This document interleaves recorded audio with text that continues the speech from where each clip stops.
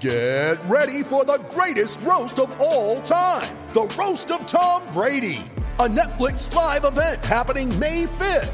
Hosted by Kevin Hart. The 7-time world champion gets his cleats held to the fire by famous friends and frenemies on an unforgettable night where everything is fair game.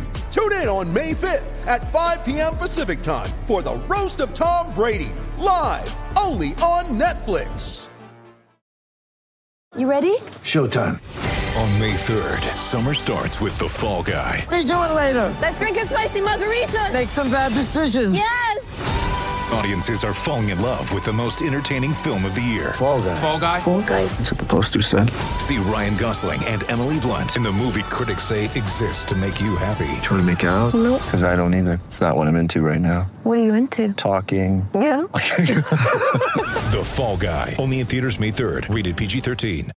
With threats to our nation waiting around every corner, adaptability is more important than ever. When conditions change without notice, quick strategic thinking is crucial. And with obstacles consistently impending, determination is essential in overcoming them. It's this willingness, decisiveness, and resilience that sets Marines apart. With our fighting spirit, we don't just fight battles, we win them. Marines are the constant our nation counts on to fight the unknown. And through adaptable problem solving, we do just that. Learn more at marines.com. Aw, jeez, Dad, not the car again. Oh, happens all the time with old Betsy. Have you checked out Carvana yet? They have thousands of cars for under $20,000. But do those thousands of cars have personality like old Betsy? Betsy's held together by tape. And there are raccoons living in the engine. It's a family car. There are flames on the hood? Custom paint job. No, Dad, the car's on fire. How many cars did you say Carvana had? Visit Carvana.com to shop thousands of cars for under $20,000. We'll drive you happy at Carvana. When Arsenal knocks on the door of players, it's a different knock than other clubs. The Different Knock, an Arsenal podcast.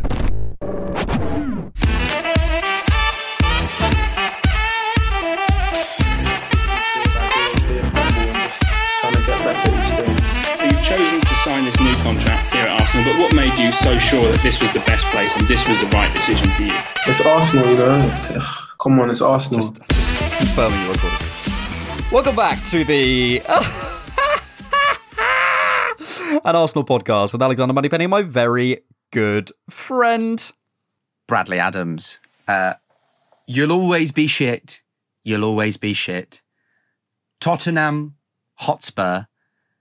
You'll always be shit. Did you watch this in a field, Brad? I did. My mum, about, I want to say 3 months ago, while I was out of the country, bought a horse. And my aunt has a farm. The farm is where the horse stays. And because of the inclement weather, they needed some manly help to lift some wood and other things over to the pig pen to create a little hutch. So I obliged. And about 70 minutes in, I'm watching this game and I've gone, oh, do you know what? I'm getting a bit cold in this car. I'm going to turn the engine on for a bit. Tried to turn the engine over. Nothing. The battery had completely flatlined and we were stuck out there for hours. And you stunk of shit. And I did literally stink of horse shit. But nothing can stink of shit as much as that Tottenham Hotspur performance, Alex. He's back. Good segue. He's fucking back. Good segue. He is here. He is fucking here, boys. Come on. I was wondering where that anecdote was going, but that was a good segue. That was a good segue. Well done. Good podcasting. Welcome back to the Different Knock podcast. Arsenal 2, Spurs 0 at the toilet bowl. We hope you enjoyed that, because I certainly fucking did. Actually, no, that's a good place to start. Because my word of the game, and I'll come to you in a second, Bradley, is symbolic. Because I wouldn't say, I enjoyed it. It was an enjoyable game. I enjoyed the result. I like the fact we're 8 points clear. All that said. But I have to be honest and say that my overriding feeling is more kind of relief, is more a sort of vindication, and more of a sort of angry, fuck you. Yes, get in. Because it felt less of a sort of, I don't know, there's certain games where you just smash people and you just think, we're going to win the league. And every goal goes in, you sort of go, hilarious, what a game. And this one really felt like it felt like a fuck you. It really felt like a fuck you for last season. It felt like with all the antics and stuff, and we'll come to about, at the end of the game and that sort of stuff, it really felt like a symbolic game in a number of different ways. The second goal especially, which we'll come to later, felt massively symbolic of where we are at in the process and stuff. But it felt symbolic in terms of a sort of mental block that this team, it feels like all of the sort of traditional mental blocks, like going away to Anfield, which we still need to do, going away to Spurs, those sorts of games where it just feels like we can never, going away to Stamford Bridge, it just feels like we can never quite get over that hurdle. This season feels like we're starting to do that, and especially considering how traumatic that last visit to the Tottenham Hotspur Stadium was, it just felt hugely symbolic for this project and this team. And I felt immediately in the game, and I tweeted this before the game, if we could get control of the football, we know we're better than them technically. We know we've got the better technical players. If we can kill the game, if we can get that stadium quiet and then start to play our football, I think we have no problem here. And we actually started playing our football a lot sooner than that. I thought about 5-10 minutes in, we started to purr really. Because that stadium was turning and you could hear it. It was quiet. You could hear the music when they went off at half time. You could hear, when Nketiah went through and should have scored. I often feel like when you're watching something away, you don't always get the sense of how big a chance is because the commentators are surrounded by, they're not going, Nketiah! They might be at home. They're surrounded by Spurs fans. They sort of go, oh, Nketiah, good chance. There's silence in the crowd. And actually that, to me, tells me what the atmosphere is like because there's almost not a sense of relief. It's a sense of resignation. Yeah. And it could very quickly turn in that stadium because, if you're not getting the results and you're playing shit football, it causes a problem. But yeah, my word of the game was symbolic because I just felt as though that was a real... I wouldn't say I was elated. I wouldn't say it was a sort of derby day where you sort of go home and drink 6 pints and, scream to high heaven. It felt more of a breathe out, thank fuck. That's a good win. It's an important win.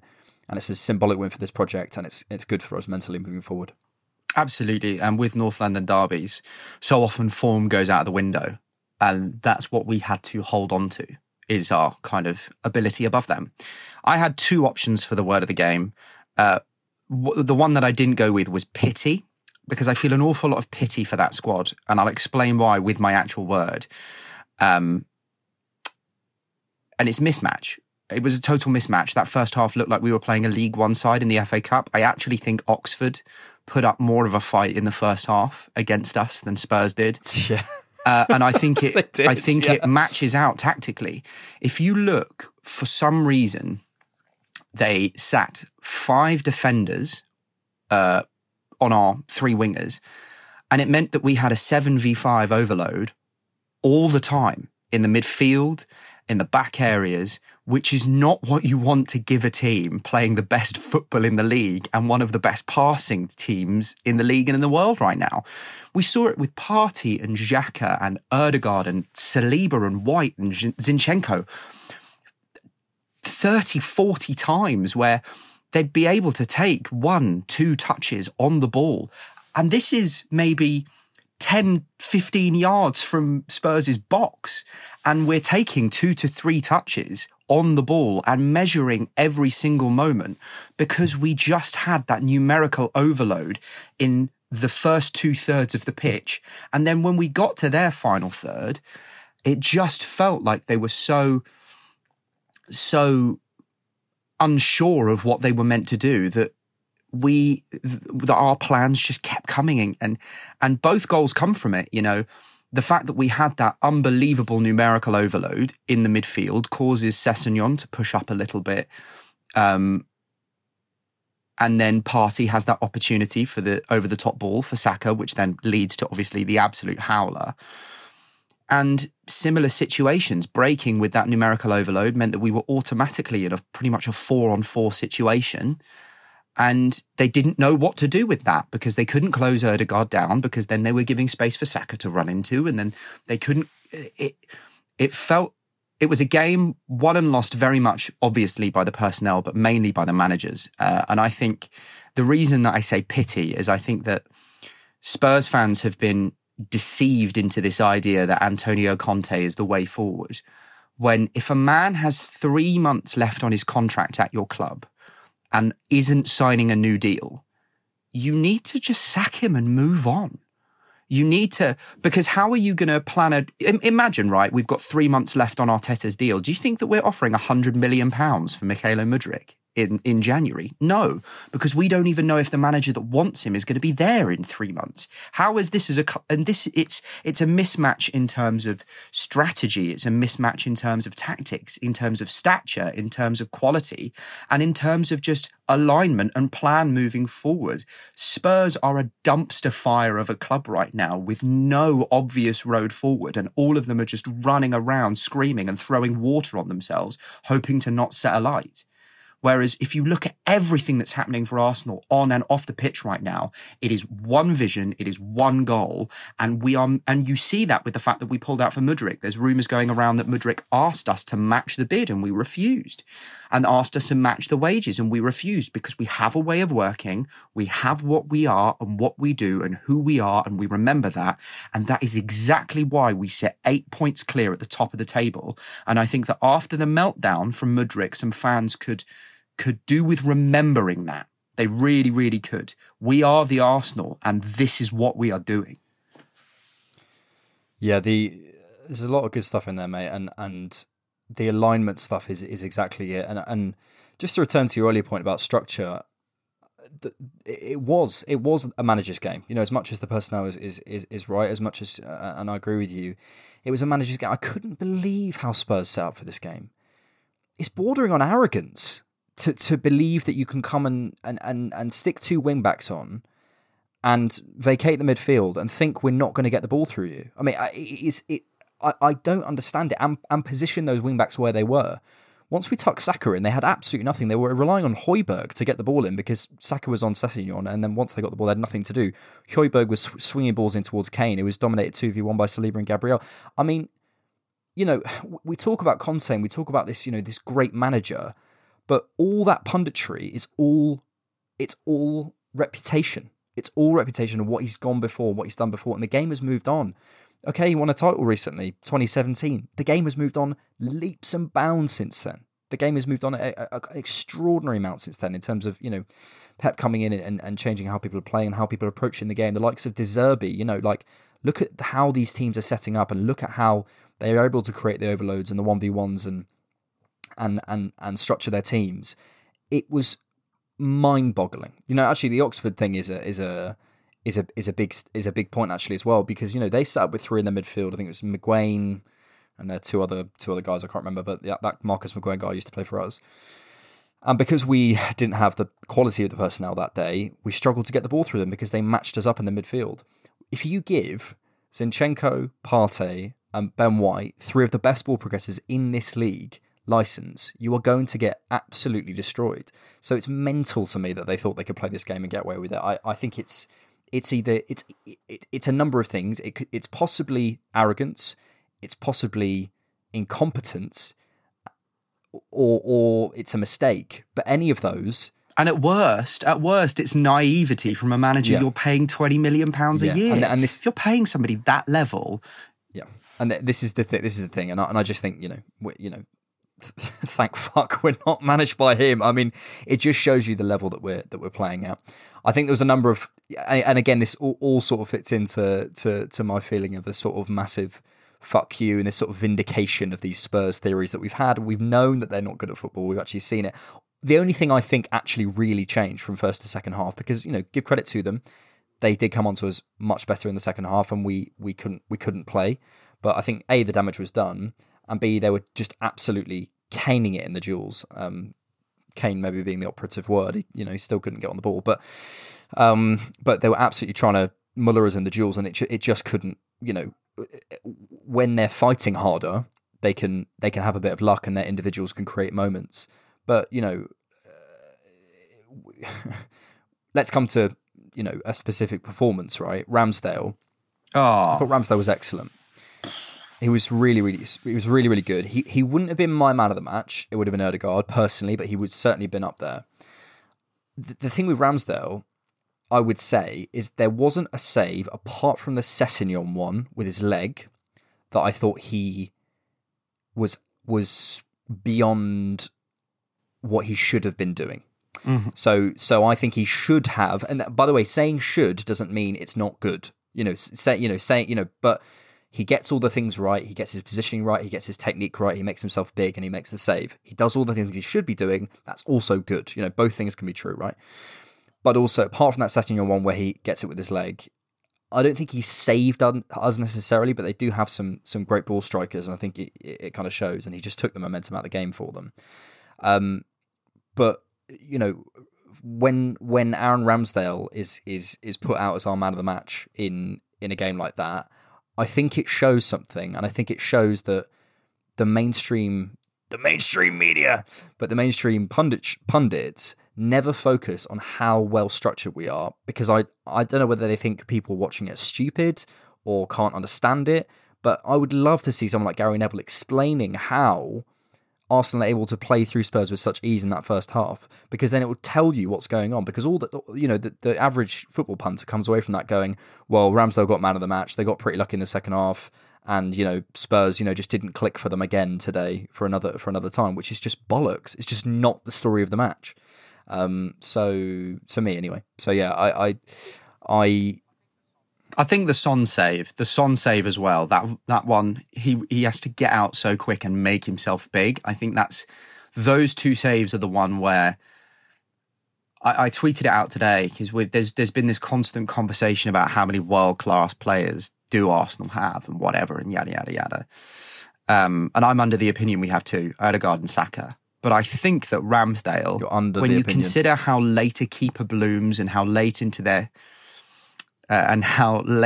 career they play their best football, is very much well on his way to being one of those players. Those two saves are sensational. To get his boot up and flick the Sessegnon one, and to get out quick enough and then spread his body big enough to block that Son shot. Again, it's just sensational pieces of work and sensational scouting from the club, because how many pelters did we give him going, well, I'm not too sure. Arsenal ended a run of 10 Premier League games against Spurs without a clean sheet. So we finally got a clean sheet for the first time in 10 games. Arsenal kept 7 clean sheets away from home in the Premier League this season. That's one more than in the whole of 2021-22.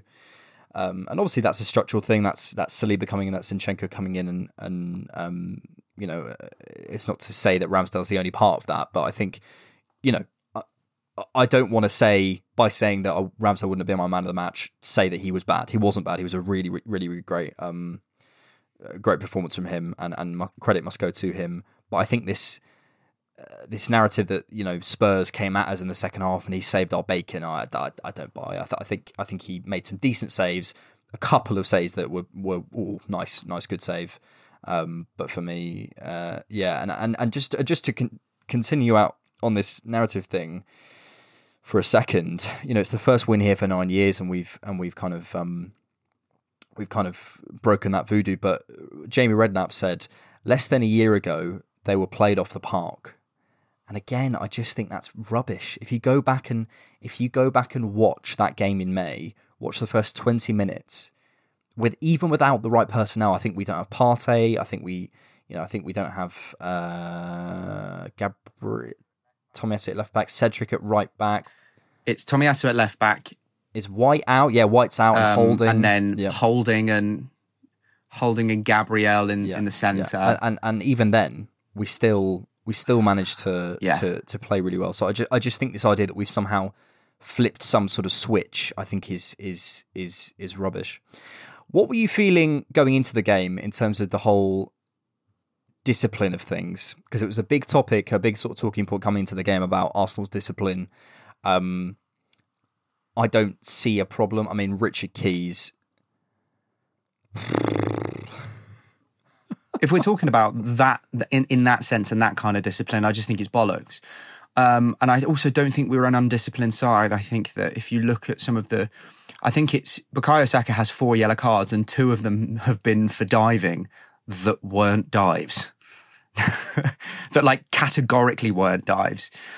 Gabriel has received 2 yellow cards for time wasting, and I'm watching Nick Pope against us lie on the floor for 6 minutes with the ball in his arms, or take 8 minutes. And do you know what I mean?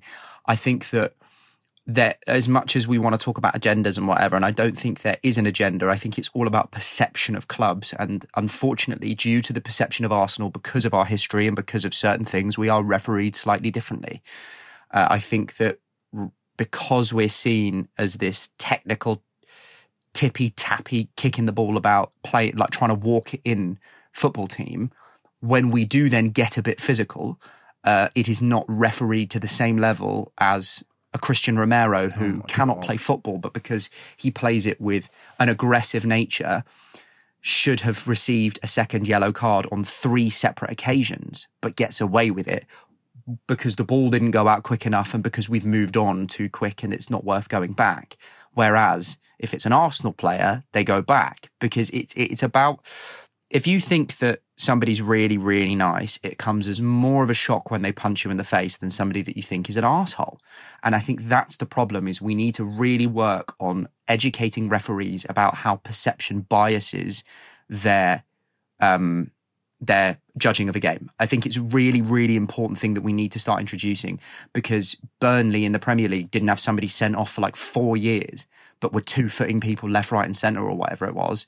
And Arsenal had one of the worst disciplinary records over a couple of years. So it's definitely there, but it's not an agenda, it's perception.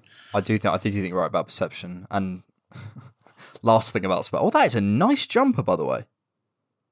That is very nice. When'd you get that? Oh, God, I think maybe it's an Arsenal, birthday. For those... This is an audio platform, so this is unlistenable content. But this is... it's a sort of retro... It's got the retro badge sort of from the Man 90s. City away kit-esque, but with the retro badge. Yeah, it's like a fleece. It's lovely. I live in it. Well done, Brad. Well done. Thanks. Take it off sometimes, though, mate. Otherwise, you'll think of shit. Again, I was making a point, and now I've completely forgotten about. Yes, perception. Perception. This is the last thing we'll say about narratives and perception, but I do think it's relevant. Spurs, this is why they piss me off. They're spoken about in the media like a title-winning team. Then when they fail, they're spoken about like a mid-table team, and when they're refereed like a mid-table team. We just have to decide what they are. Are they a challenging top-level team that should be winning the league every year? In which case, let's talk about them. Let's referee them like that. Or are they a mid-level team who are doing quite well at the moment? Then let's talk about them like that. Do you know what I mean? We can't. They can't have both. This is what pissed me off about Spurs. All they are is a Leicester with a fancy stadium who had a couple of extra years of quote-unquote success because they don't have the silverware to go on with that success. Why should they be in this big six? They shouldn't. They've won fuck all. Get rid of the bastards. Oh, we've got a nice stadium. Oh, we can pour pints really quickly. Oh, they play American football here twice a year. Oh, we had Lady Gaga perform here. Have you seen that meme? Have you seen that meme of the little kid where it's like when they mock your laugh? Oh, no. Oh, no. It's basically a little kid who's like... Spurs fans to everyone. Right. Okay. Also, thank fuck Harry Kane's record didn't come against us. Thank fuck. He can go chat to Brighton and Fulham and them, man, and do that there. That's a compliment. Before we... It is. They're actually by them at the moment. I think they're sandwiched in between them in the league. Let's do the Richarlison... Before we get into the game sort of more granularly, let's do the Richarlison incident. He's a nasty fucker, isn't he? Him and Romero. He lost his head before he even came on the pitch. I mean, he was trying to block throw-ins from Tomiyasu. He didn't shake Martinelli's hand when he was trying to, it's all this sort of stuff. And then he just completely aggravates Ramsdale. I hope the FA do something about that, because he can't continue to do that. It's not even that he aggravates Ramsdale. He starts being violent by pushing Ramsdale, by scratching him in the face. And if you're watching your idols and you're watching the people that you support and you idolise, you emulate that opinion and behaviour. And I also think, this is the only oxygen I'll give to that waste of space. But the fact beIN Sport need to remove Richard Keys and need to seriously apologise for trying to incite the idea that the victim of an assault somehow is responsible for it being perpetrated. No, it wasn't even the victim of the assault. It was the manager of the victim of the assault. No. But he also said about the fact that he's celebrating in front of them, and that's obviously going to rile them up. Doesn't mean that they then have the right to storm the pit. It's fucking stupid. beIN need to seriously apologise and fine Keys, or just kick him off, because it is not going to be long before he starts just dragging their name through the mud, and it does just become embarrassing. It's like Gary Neville saying, he doesn't think Arsenal are going to win the league and he thinks United are going to finish second. It's just, what are you? You're just embarrassing yourself. This is Valencia 2.0. I'm rewatching the incident here. I think basically what happens is Richarlison is trying to say, don't go and celebrate in front of our fans, which Ramsdale sort of does, but also it's football, mate. Like, what do you... what is he's getting his bottle, like, and he's saying that the steward separates him, and then just everyone comes over, and it just feels like a sort, with those sort of things where everyone's a bit drunk at the party and everyone runs over. There's this shot of Ødegaard running towards him and you can see everyone. The fan jumps over and kicks him. It's not. We use the word assault, which I will use to make it sound worse than it is, but he also just kicks him in the back. I mean, he's not got a knife. Like, he does just, I think he just wants a bit of a moment of fame. But he should absolutely be banned. I'm not saying that. I'm just saying that, there's a lot of like Ramsdale attacked, and I'm like, okay, kicks him in the back. It's not the end of the world. But then there's this huge melee, and what I love, and I think is probably the big positive out of all this, is Mikel Arteta's response, which is absolutely brilliant. He comes over, he separates it out. All the Arsenal staff have come over and are sort of pulling Ramsdale away. Zinchenko pulls him away. And then I think Arteta basically spots that Granit Xhaka's going in for afters. And you see the moment where he's happy with Ramsdale and he spots Xhaka and then just shows more pace than Matt Doherty down that right-hand side. Tracks runners better than Spurs' midfield. And just goes, right, away. And I love it because, as much as it's funny, it's also really great, because it's like, no, this shouldn't this shouldn't be the defining moment. As much as Spurs will want this to be, and it will be about the fan rather than how poorly Spurs played. It will be about the melee at the end rather than the fact we beat them. Let's not make this the headline. Let's make the fact that we and our fans should enjoy this moment. And that is perfect management from Arteta, so credit to him. Final thing on that issue as well, and on the whole kind of situation, there's I think it's on David Seaman's podcast, and there's a really interesting clip that's come up back again of Ramsdale's interview with him, where he talks about a moment with Chelsea at Stamford Bridge, where the fans had been giving it to him all game, calling him every name under the sun, and then after we scored, he waved at them. And he's known for his antics with opposition fans. And the steward said to him, why did you have to do that? And he's like, and Ramsdale apparently said to the guy, well, you've listened to them call me every name under the sun. And I think this is the problem. Yeah. If you want to dish it out to these people, and I've heard the language at football matches, it's not PG-13. Like, people are saying horrendous things to these people to try and put them off. Like, it's vile. If you want to do that, you have to expect that if we batter you in your own backyard and you're saying that kind of stuff, we're going to take the piss out of you. And that's what you deserve, right? And unfortunately, some people need to learn some humility in that. And one of them is Richarlison. You were bought for £60 million. You have 0 Premier League goals. You have more faces scratched than you do Premier League goals.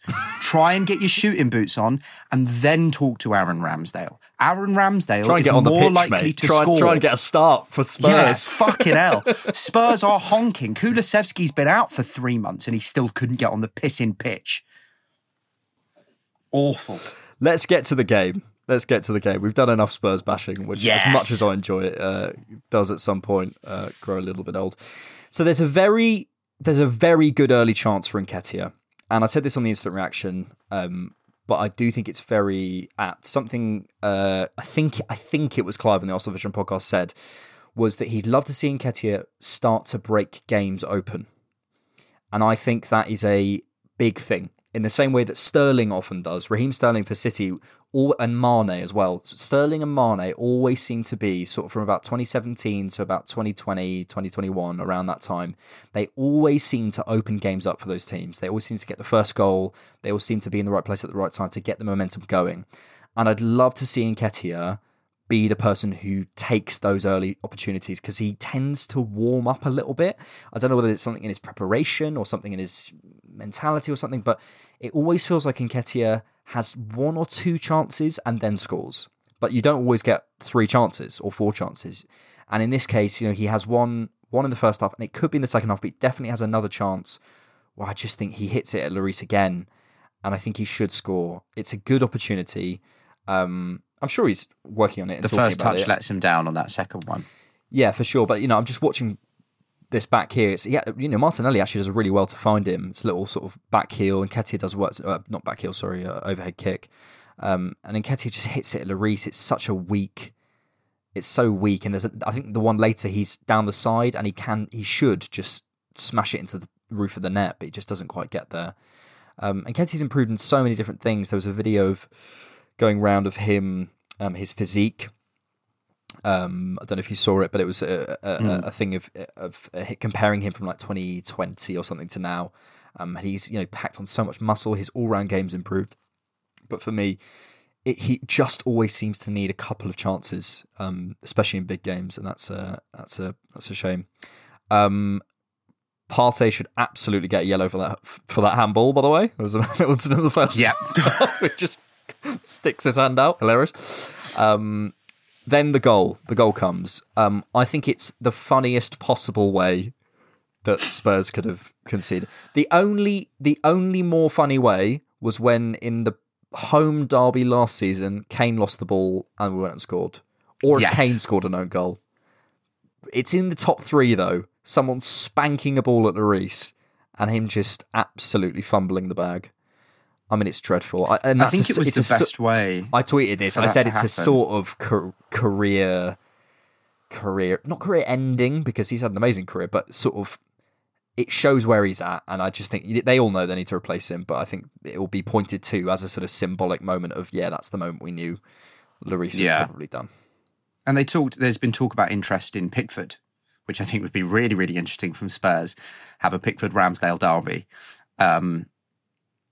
But yeah, you watch that. I think that was also on a kind of more game state level, the best way to score that first goal, because it just deflated everything and everyone, and it gave the defenders no confidence in Lloris.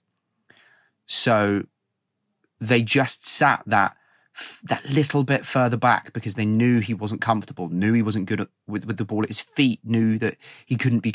It really gave us a weird advantage of confidence, because it just...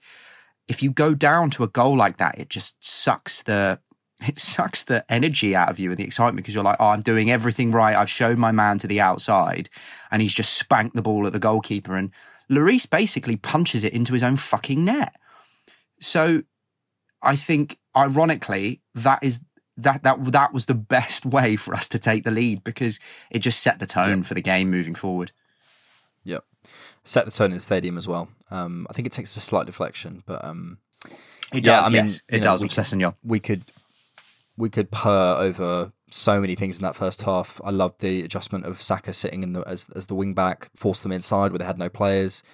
Loved our distances. Our distances are so good. This isn't to discredit my girlfriend, but she's not, she watches football, but she's not into the tactical side of things particularly. But she said, why can I always see all of the Spurs players and why they stood so close to each other? And it's a great point. If you watch us, there's always a free man. There's always a man somewhere that you can find, or a structure, a release valve, or a build up, or a triangle, or a release valve, or something. And we cover the pitch so well. It's just it's incredible coaching. It's so good, and it also means they can't get out. I'm so happy. I'm so happy, more than you believe. More than you believe, I'm happy. Happy New Year. I was watching. So just brief interlude. I was watching when I lose a duel, a video earlier on that. When I lose a duel. Do you know the funniest part of that is when he goes, I see in training, guys, when you lose the ball, you are happy. Oh, it's okay, I can get the next ball. No! He like screams, no! I don't know how they keep a straight face. No! I can't find it because we're recording on my phone. But there's a mocked up thing of the moment with Ramsdale and the moment with Xhaka and Hypnosis. It's like, fucking hell, guys, I can't believe we won. And then he turns, it's like, fucking hell. Fog. Oh, fog. Yeah. Was in it. It's so good. I was crying. It's fucking It's okay. I can lose the ball. It's okay. No! Anyway, back to analysis. We're a professional podcast, Brad. We don't say things like nonce. You said it first. Yeah, that's true. You can say it now. You get one. We get one nonce token a podcast. Our counter press was just so nice. It's just the Gabriel and Saliba do absolute bits for us, stepping in and sort of taking turns on this sort of almost like a counterweight thing. They both step forward. The second we lose the ball, you can see that those exercises that they do in training with that 5 seconds to get it back, and we tend to get it back. It's so well structured. There's always one person chasing and then others surrounding. The way we're positioned for the second ball, there's just so much detail that's just so good. Partey's absolute screamer. Goal of the season. I was gutted. That would have been goal of the fucking... That would have been the best goal ever scored in that stadium, probably. Incredible. Heartbreak. You just have moments where you're like, oh. I also love the fact that just no one wants to go near while he's getting booed. And I don't want to either. Right, the second goal. It was also really funny that they stopped booing after that as well. Yeah. They were like, fair enough. The second goal, I've got a video coming out about this later on, sums up everything good about Arsenal at the moment. It's everything good. It's our structure. I go into more detail on this on the video, but it's our structure to make Lloris kick it long. It's Gabriel's little shove on Kane so Saliba can win the duel to get it forward. It's Partey's ball progression. It's Saka's ball carrying. And it's Ødegaard taking on the shot that he probably wouldn't have taken on 2 years ago. And it's just a great finish.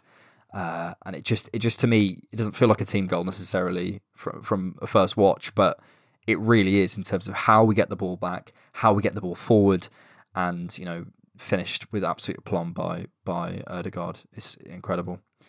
I thought Ramsdale, as much as he was good with his hands, he was excellent with his feet.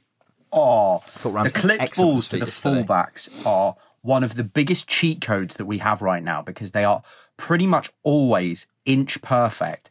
And if you can just immediately take 2 or 3 Spurs, which we were doing, we were taking probably both Kane and Son or Kane and Kulusevski out of the game with one clipped ball to a player like White or Zinchenko.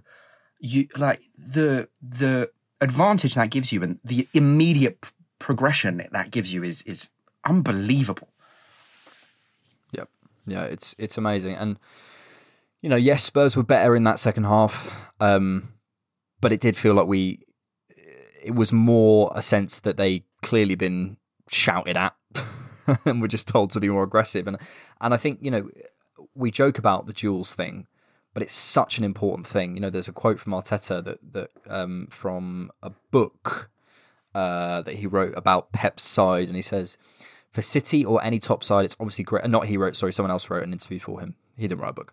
For City or any top side, it's obviously great to have players who will bring you control of the ball, control of matches. But in the Premier League, it's vital to have guys who will offer massive amounts of intensity and athletic aggression in key 1v1 moments. If you don't have that, then for however much you construct intricate interior play, the big beast of the Premier League will eventually press you and rob the ball from you. And I think this is one of many, but 2 fundamental key differences between Pep and Arteta that I think isn't necessarily spoken about. Firstly, just to go back quickly on the goalkeepers thing, though, because I thought about that then, there's lots of data going around that they tend to not play the ball out with Edison. As much as Edison can send it long, they tend to try and play it shorter than we do. I think Arteta is much more keen on those second balls, which all comes from the duels. And I think also, in terms of the profiles that he's signing, in terms of the players that he's targeting, the back line now are all 6-footers, and they're athletic and aggressive and quick and shot. Sorry, apart from Zinchenko, but Tomiyasu, this Fresneda guy that we'll come to in news and views. These are all tall, strong guys, athletic guys that aren't trying to be quick and nimble. They're trying to be quick and strong. They're trying to be quick and win the duels. And I think that is so important for Arteta, and it's something he really stresses. I think possibly because maybe he can't access in terms of the money to buy those elite level technical players like your Bernardo Silvas or whatever. Perhaps we're not quite at that level yet, and that might be why he stresses this. But you can see when we're at our best, we are winning the duels. And when I lose a duel, I'm upset. So when I lose a duel, I am upset. I still need to watch the final. I think it's 2 episodes of All or Nothing. Come on, Brad. Who's up a fan? Horrendous. Anything else on the game? Bradley Adams. I think we've covered pretty much everything. I think that Spurs had a lot of joy, especially in that second half, because we came out to just consolidate and win the game. The damage was done. We knew that. We're not going to get our players overly tired. Massive positive that we're not talking about enough is that Saka and, is it Saliba? Yeah, those two didn't get a yellow card, meaning they're available. And also, I think after the next game, that gets wiped. So let's just hope they don't get a yellow card against United, and then we're free and clear. Also a positive that Kane's available for City. And if they beat City and we beat United, that is 11 points clear, baby. Tottenham had 1.9 expected goals to our 1.8. They had more shots. They had more shots on target. They had more open play shots. They even had more possession. But all that matters is that scoreline, baby. 2-0 to the Arsenal. We'll see you after this. Welcome back to News and Views, where we give you all the news and all your views, but mostly ours. Thank you to those of you who support us on Patreon, on patreon.com/diffknock. Get access to ad-free versions of the main podcast, weekly Patreon exclusive bonus podcasts, and the Patreon-only instant reaction for just £3 a month when Brad isn't in a field. For less than the price of a coffee a month, you could support the podcast and get a lot more of us. It really would mean the world. If you're a fan of the YouTube, there is a specific tier for that on Patreon too. Speaking of coffee, for one-time support, head to buymeacoffee.com/diffknock, where you can buy me a coffee. Oh. The links are in the show description, darling. It's been weeks, months since I've said that. Buy me a coffee. Mudryk. Let's briefly, we've touched on this in our last podcast. I want to spend less than 2 minutes on this. Can I break it down then? I feel like I've got a good handle on the situation. Okay, so go for it. In short, they basically offered 100 million euros guaranteed. Their add-ons were basically just completely achievable and were more a question of time rather than if. Also, they've offered him a 7.5-year contract, believed to be between 150 and 200,000 pounds a week, and it was rumoured he'd be on 35 to 50,000 pounds a week on the contract that we offered. Doing the maths completely, the total cost of the entire 5-year contract for Arsenal would have been somewhere in the region of 75 million pounds, and for Tottenham, for Chelsea, across the 5-year period, not even including the fact that it's got an extra 2.5 years on there, the cost was something like 160 million pounds. So it's no wonder we did not match terms. Very glad we've pulled out. We just need to be smart and get some people through the door ASAP. If you watch the videos of his reception, it's hilarious. Like, fans are barely clapping. And I think, what a shame, because the reception that he would have received at the Emirates would have been absolutely raucous. And Chelsea are now left with unbelievable amounts of forward options and are going to have an absolute fire sale in the summer, but can't get rid of any of them because they're all on over £100,000 a week, baby. They are fucked. And 14-year contracts. Yeah, on that specifically, I feel like Mudryk asked us to match the bid and we just said no, which I really rate. And that's a wider comment, not necessarily about Mudryk. The fact that we're looking at things and we're going, we don't know the ins and outs of it, but it sounds as though, from the reporting that we've done, as always, it's conjecture. Warning. Rafinha, sounds like we just weren't going to match that bid that Chelsea put in and then Barcelona trumped. Sounds like we weren't going to go over on Lisandro Martinez. Sounds like we weren't going to go over on Vlahovic. Sounds like we weren't going to go over on Mudryk. We have a valuation, we stick to it. And, you know, in terms of the track record so far, Vlahovic, we've got Jesus, great player. Martinez, we've got Zinchenko. I would argue, how could you improve in that position from Zinchenko? I don't know for that role, certainly. And Rafinha, you know, we're still looking, and Mudryk, we're still looking to find that replacement. You know, this is clearly something we're looking at. So, you know, it doesn't always. I think having different options, and you know, I saw a great tweet that was something along the lines of, it feels like we're now in our City era where they're not overpaying for the likes of Sanchez and Maguire. They have a valuation, they stick to it. If it goes over that, they don't pay it. They have other options, and it works out for them. Mm-hmm. And Chelsea are in their United era of just like absolutely spunking money up the wall. I mean, I saw them looking at Moises Caicedo today. I've seen some links to Caicedo. I mean, they've spent like $500 million. Did you listen to the voice note that I sent you? No, I was at the gym, absolutely pumping iron. So. Quick lowdown on that. I don't know if this is pure guesswork, but there was a bit of. There was a TikTok on it. I was at the gym, by the way. And the guy, I just all right, to highlight we get that. it. You pump iron, amazing. There was a bit of a theory on it that basically Chelsea were put on an FFP watch list at the end of last season. And the theory is, especially with these 7.5-year deals, is that they might already be aware of some coming sanctions and implications and transfer bans and such. And so they're trying to get as many targets as they can in for as long as they can. That's why the deals are 7.5 years, because they can amortize them over 7.5 years, and it'll last them the length of transfer bans and such. No one is able, no matter how you amortize it, to spend £600 million in a single season and not breach FFP, because they have not made enough money. They've got the Lukaku transfer on their books. So I think a theory that's floating around and that's been slightly reported could be bullshit, could be conjecture, but they were definitely placed on an FFP watch list, and it could be that they know they've broken FFP and they're going, okay, we need to sort out what's going on out wide, we need to sort out what's going on in the midfield, and we need to sort out what's going in the back line. And they're fire buying as much as they can get their hands on whilst they haven't got a transfer ban, so they can survive maybe an impending ban. But who knows? I was really gutted because I was going to send you the TikTok because it explained it so much better than that. But I lost it. It refreshed my feed. Fucking TikTok. Get off that shit. It's ruining your brain. Right. No, I that is perfectly plausible. I mean, should that be legal if that's true? No, but it's also perfectly plausible. So they've got more signings than wins this season. Have they actually? Legit? Yeah, legit. They've signed more players than they have won Premier League games this season.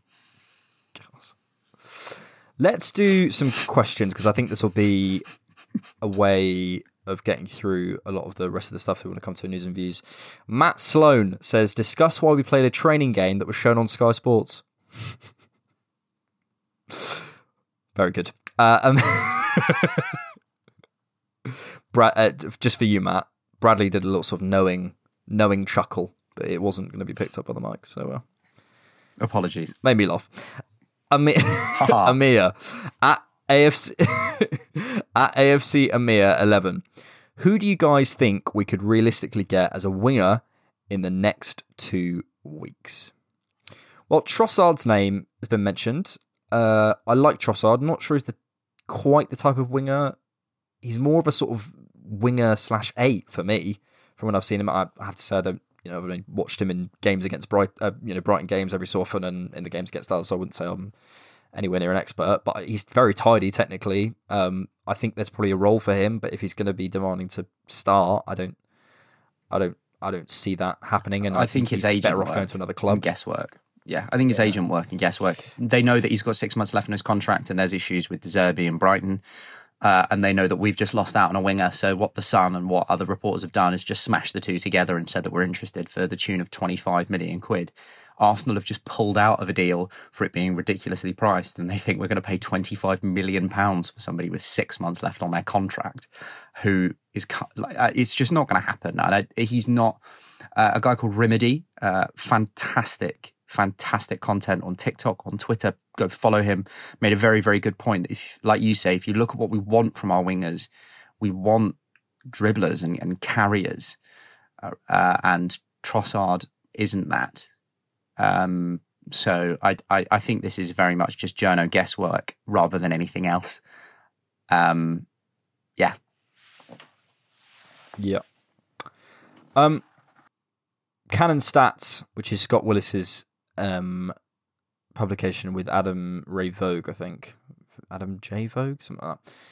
Has sort of compiled a list of options in the Premier League. The only ones that really are nice for me are Mitoma from Brighton.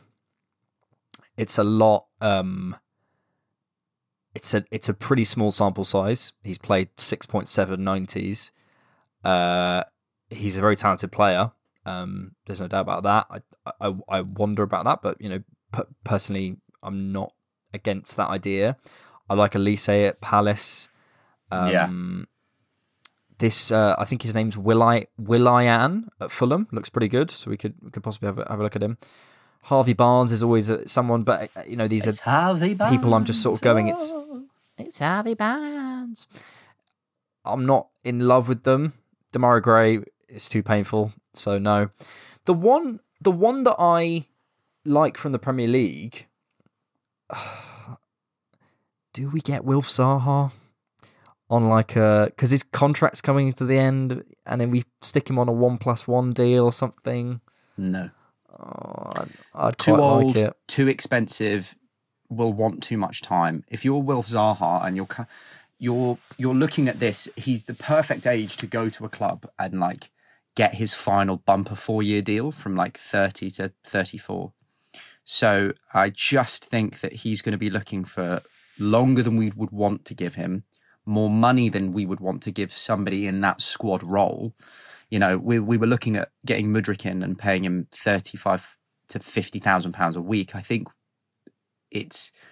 whilst it would be good in the short term, I think that past this 6-month spell from January to the summer, we start looking at that deal going, oh God, why did we do that? So I would, if we cannot find somebody that fits in perfectly with our alignment in terms of the wages we want to play them, the squad role that they're going to have, I would much rather us bring in a loan for 6 months than buy somebody, because I think that it will just end up with wasted money and somebody on a wage that they don't deserve, or somebody that then puts us in a position that we have to then kind of figure out what's going on moving forward. Yeah, as you said on the last podcast, short-termism has never helped. But if we're looking at the short-term options on a loan, I don't think Palace would loan Zaha unless he kicked up a stink and sort of they felt like they had to do something. I think we'd have to buy him. I don't know. I'm a romantic. I don't think it will happen, but... No. We're more likely to loan in somebody like Ferran Torres, a deal that's been discussed, a deal I wouldn't mind, Yeah, the loan market seems... Yeah, it seems the smart move. There's no point getting someone in if we can't see a long-term use for them. So, yeah, and we've done loans in January before, so why not again? Let's go for... Louis Blair says, we'll be keen to hear more about the potential of a Declan Rice signing. Sensational podcast as ever, and glad to see its return. Thank you, Louis. Very kind. Mr. Rice. Yes, please. I'm pretty sure news just came out that he's apparently one of our top targets or something on Twitter. Yeah, I think that's possibly what it's all come from, I think. So there's been some reporting in The Athletic. There was something in The Times earlier from Gary Jacob, I think it is, all talking about Rice. Yeah, I really like Rice. I think, firstly, without sounding like Roy Keane, he's got the character. I think he's got the sort of the type of character we want to bring in. He's a he's obviously a England international. He's the right age. He's the right sort of experience level. He's looking for that next step in his career, and then I'm looking at his ability, and I think he's what we want. I think he might allow us to, for example, play with slightly more attacking eights. He might allow us to move on from Xhaka, possibly, because he has got that slight more. I think he covers a lot of space very well. I'm not saying Partey's legs are going, but I wouldn't say Partey's covering more space than he used to. I think he's not necessarily lost that sort of athleticism in short bursts, but I do worry about him long term in the big spaces. Rice, I think, has massively improved in his passing game. Every time I watch him, he looks so composed. He's a captain. Another captain, in the ranks would be useful. I really like it. I'd be interested to see if it is true, which it sounds like it is. I'd be interested to see how we're going to deploy him. I imagine he'd be the lone six, and then I think that might be quite a facilitative thing, whether it's Fabio Vieira or someone else or whatever it is, or he means that we can move Ødegaard over to the left, which I think will happen eventually. Whether he also means we can move Gabriel Jesus around, I don't know, but I think he offers. I think he offers clearly a more long-term solution than Partey, but Partey works for this system so well that I'm kind of loath to change it. I think other things would have to shift around if Rice came in. I think it would have to be a facilitative thing in other ways. And I think for this team to perhaps go to that next level, if we had Partey and Rice, I mean, that would be incredible. I can't particularly see that happening. But also, you never know with the amount of appearances that they could possibly make. So, I don't know. What do you think? It's definitely something I could see happening. I think that he could cover both 8 and 6. Like you say, his passing game has really improved, and he gets further up the pitch than we think sometimes. I think it works as more of a coming in, deputising at 6, learning the system, and being an 8 version of things. Do you think he wants to do that?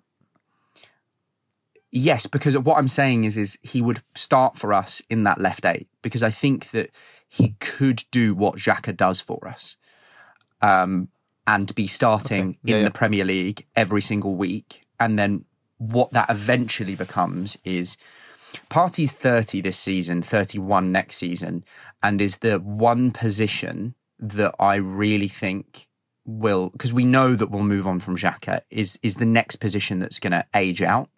And being proactive with that, I think, is smart. So bringing in a player who can physically dominate in that left 8, get further up the pitch, has a good passing game, can be taught the intricacies of our passing game, has a good technical level that can then, whilst he's doing that, say play Champions League group stages in 6 against teams to get a handle on that, I really think is smart future planning from the club, because Partey's injury record is sketchy at best. And especially the places where he's had injuries, I would worry that as we get into his kind of latter stages of his career, I don't want to be in a situation where we don't have a top quality replacement ready there if he can't play. I don't want to end up in certain situations where we're then losing points and the United game, where one of the main reasons we dropped points is because we didn't have Thomas Partey. So for me, what I can really see this happening, and I think it would be really good from the club to get him in, play him at that left 8, have him learn the role at 6, and then replace Partey with him at 6. And all that time you give to Vieira to blossom, and you give him minutes at left 8 or right 8. You can then swap things around and maybe put Ødegaard at left 8 and put him at right 8. You can really play with things then. He is very versatile, and if we look at what we've brought in, it's players that are versatile across the board. Vieira can play at both right wing and in the two kind of attacking 8 spots. We've got Smith Rowe, who can play on the left and as an 8. We've got Jesus, who can play across the front line. Saka and Martinelli can play on the right or the left wings. I think having him, who is a top-class player, I've liked Declan Rice for a long, long time, and can play both of those positions, becomes very, very useful, especially if we want to be winning titles and winning Champions Leagues, you know? Yeah. I mean, I guess it all depends on our financial position, whether we feel like we can entice Rice and Partey to be there, and whether we can afford that and whether we can achieve that, in the same way that City have Rodri and Calvin Phillips. I mean, it helps them no end. And if we're trying to, as I said on the last podcast, if we're trying to compete at that level, we have to sometimes do things that are of that level. We can't always look like that. It may well be, and I will always focus on solutions, i.e., if we don't have Rice, I don't think it's about necessarily.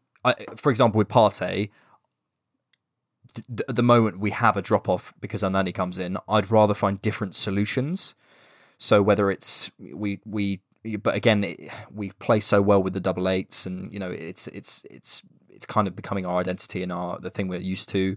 Whether you stick another player in there or you change the system slightly, it's going to be something for Arteta to have a look at. But I think Declan Rice is. I think your idea of playing him at 8 initially, actually, when you said it the other day, I wasn't too keen. But I don't think because I was thinking about an 8 as an Ødegaard, but actually that sort of Granit Xhaka role, I think could really suit him, because I do think he's turning into certainly an all phases player.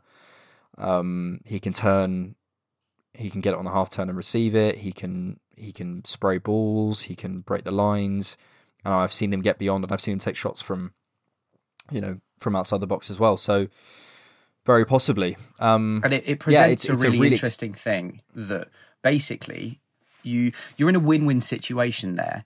He either excels in that left 8, and you go, okay, well, we've now found the perfect final home for Declan, and then you start looking at, okay, the long-term solution to the Thomas Partey problem. It's forever home, like he's a dog.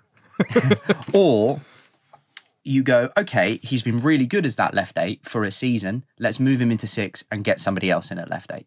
Do you know what I mean? You might stumble onto a winner and he might stay as that left 8 in that Granit Xhaka role, or you might go, okay, I don't see a downside to it, because also if he stays in that left 8, we know he can cover at 6, and we know he can cover at centre back much better than our current options. I just think that there's so many upsides. The only problem will be that £400 million bid from Chelsea, won't it? Yeah, but they're not going to have Champions League football, so there's... That's true. Todd Burley will probably appoint himself manager and goalkeeper at some point.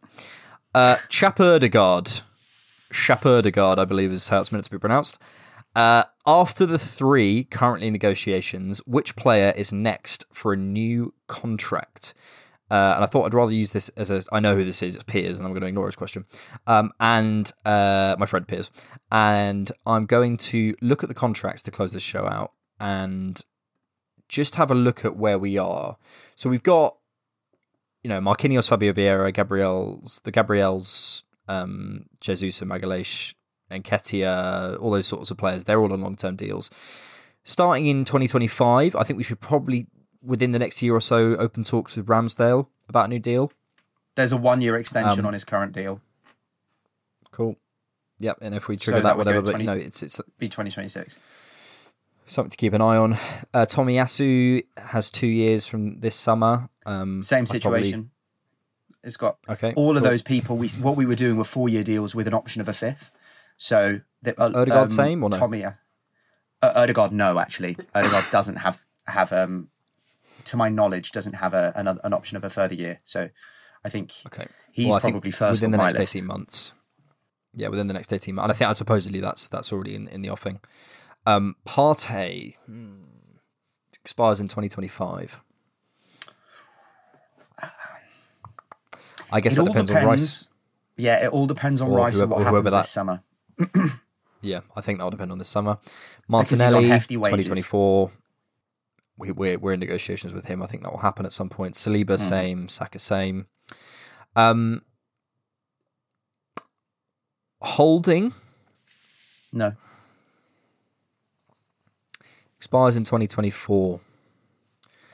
I'd keep him till 2024, but I'd just let it run out. Yeah, if he's got an extra year, if he wanted to sign a 1 year extension, but understanding he's not going to play. But I think for Rob Holding, if I was his agent, I'd suggest he needs to move on. And I wouldn't offer him a new contract unless he was clear of his role, which he may well be. Who knows? He might sign a year extension or 2 year extension. I mean, who knows? He's obviously happy here. That post he put out yesterday of Beth Mead. He's a proper gooner, and he talks about now how he feels as almost one of the older members of the squad. But he is sort of part of that quality drop off technically at the back that we just can't afford to have anymore. Arteta, when he was one of the people that Arteta did celebrate with on the route to the celebrations, so I think he's obviously well liked within the camp. No, and if you're talking about, I have no doubt about that. Yeah, if he's fifth choice in terms of centre backs, if we have 2 left footers and 2 right footers ahead of him, I'm not fussed if he stays as that fifth option.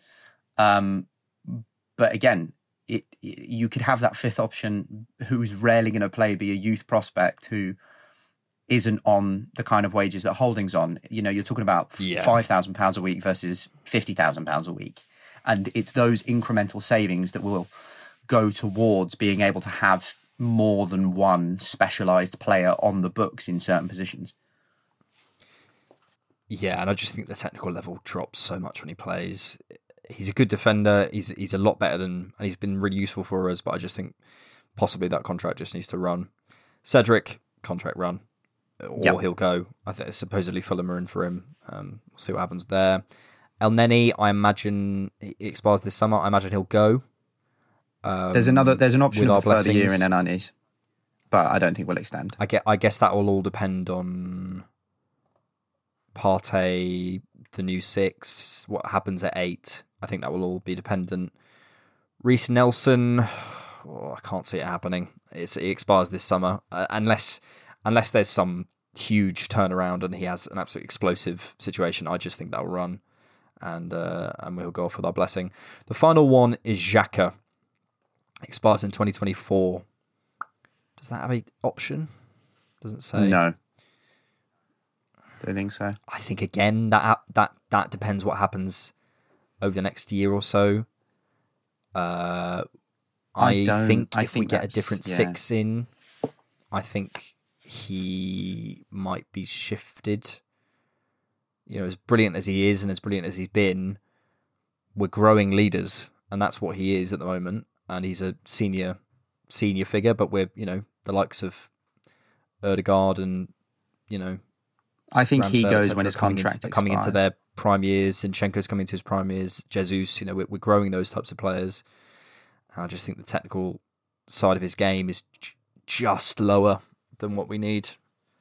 I think he probably goes. Yeah, I think he goes in 2024 because I think what you have is then another full season of there was a really amazing clip going around of him during the warm-up talking to the guys and really getting them up for it. So I think you keep him for another year, the last year of his contract, because if you look at it, you're going to get 10 million for that, right? Maybe. For a year left on his contract at his age, 10 to 15 million is probably all you'll get offered. He is worth more than that in the dressing room. With what I think he offers. Arsenal are keen to do things right, and I imagine they won't want to put another 2 years on and make a club pay over the odds for him. I imagine they'll probably want to let him go, especially if we achieve something. Well, certainly we're going to achieve Champions League football. I mean, say that, touch wood. Hopefully, we'll, when we get Champions League football, which we absolutely should from this position, that's what he wanted to achieve, and hopefully we can win something big, which would be a great send-off for him as well. Right, Brad, we've just got time for a little bit of Arsenal trivia. We are lost in this, lost in the sauce. The last question, I think, was about Brazilians, but I've forgotten it. So the new question for this week, and I'll have a theme for that next week, and then we'll be on for it. Should be fine. So your question for this week is, which I could have asked before, well, then you go, you get a free hit. The theme was Brazilians at Arsenal in 2004, 2005. And the question was, how many games did Edu Gaspar start for Arsenal in the 2004-2005 season? Okay. How many games did Edu Gaspar start for Arsenal in the 2004-2005 season? And I'd like a theme, please. Scrambley Brapples. We'll go with the man who led us, who is the leader off the pitch without the armband, I would like a Granit Xhaka-based question, please. What a turnaround of his career. Could go down if we win the league this season as an Arsenal legend after being an Arsenal villain. What a story. He's on the back of my Arsenal home shirt. I love him dearly. Oh yeah, Brad's got a Xhaka shirt. Can you imagine, listeners, if you've got this far, you're probably quite into Different Knock and you might have been listening for a while. Can you imagine Bradley Adams getting a Granit Xhaka top even a year ago? What a story. What a turnaround. What a man. What a man. What a handsome man. This week, there's a video coming very soon. There is a bonus podcast coming midweek. I'll have a preview video for you on Saturday. We'll have an instant reaction to United on Sunday. So lots and lots of different not coming at you this week. Yeah. That'll about do us. Anything from you, Brad? Absolutely nothing, my friend. Do you still stink of shit, or? Nah, I've had a fat bath since then. A fat bath? With a pH. Thanks. Thanks for listening. Keep it different, Knock, and we will see you later. Peace.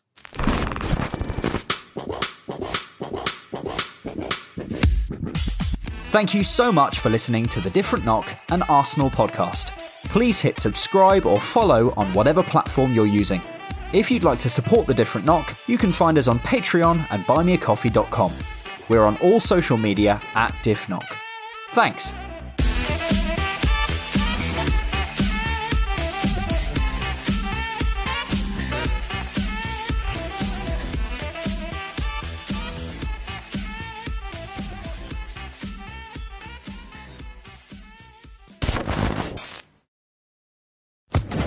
Social Podcast Network.